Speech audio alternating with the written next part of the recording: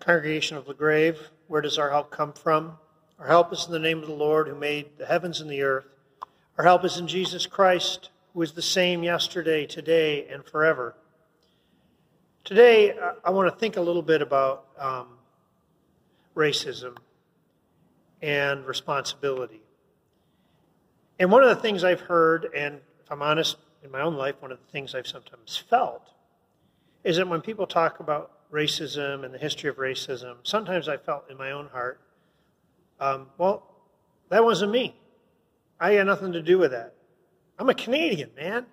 I wasn't even part of America. And my ancestors, my family didn't immigrate until the 40s and the 50s. And so I didn't do all that stuff. And so that's not my responsibility. I've heard that. I've felt that in the past. But I'm starting to rethink that. And one of the reasons I'm rethinking that is the story of Achan, of all things. You remember the story of Achan? Joshua 7, a pretty terrible story.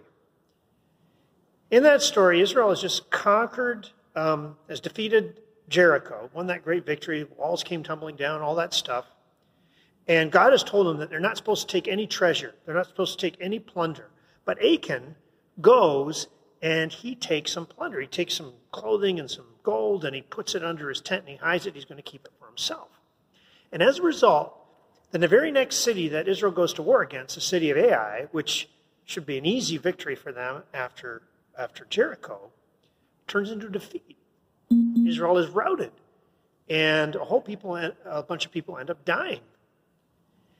And Israel has to figure out what happened. Why did we lose this? And it turns out that it was the sin of Achan that caused the defeat of Ai. The sin of this one individual, but the whole community turned out to be responsible and bore the responsibility. We Westerners, we like to think that individual responsibility is everything. We're not responsible. We're only responsible for ourselves. It's kind of an individualistic way that we think. But that's not the way God looks at things. It's not just in the story of Achan, it's in our doctrine of original sin, right? In Adam, we all died. Somehow Adam's sin infects all of us. And then the good side of that, in Christ, we're all made alive. In the miracle of grace, Christ's sacrifice and holiness is imputed to us. So God doesn't look at us quite so individualistically. It doesn't mean he doesn't see us as individuals, but there's a corporate sense. We've seen all around us the results of the sin of racism over the last few months, and frankly, through the years, if you've been paying attention. And it's not enough for me to focus on individual events and who's responsible for these individual events. Myself and the rest of the staff, we want to understand how the church, through history, has been responsible. We want to dig around in the history of the church and look under the tents and figure out where it is that we went wrong. Where do the bodies lie? We don't know these stories. I don't know these stories. These stories are there. That history is real. There are sins to be confessed, which frankly remain unconfessed, and they are our sins. They're not just the sins of the past.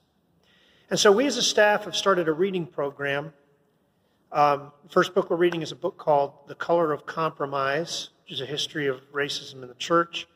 We've got other videos we're going to be watching, some TED Talks, some other books we're going to be reading, and we will share those titles with you. And it is our way of learning the ways in which we might be responsible so that we can overcome and confess this sin with the help of Jesus Christ our Lord. Because he died so that all could be one in him. Now may the peace of Christ go with you wherever you may be. May he guide you through the wilderness and protect you through the storm. May he bring you home rejoicing at the wonders he has shown you. May he bring you home rejoicing face to face again once more.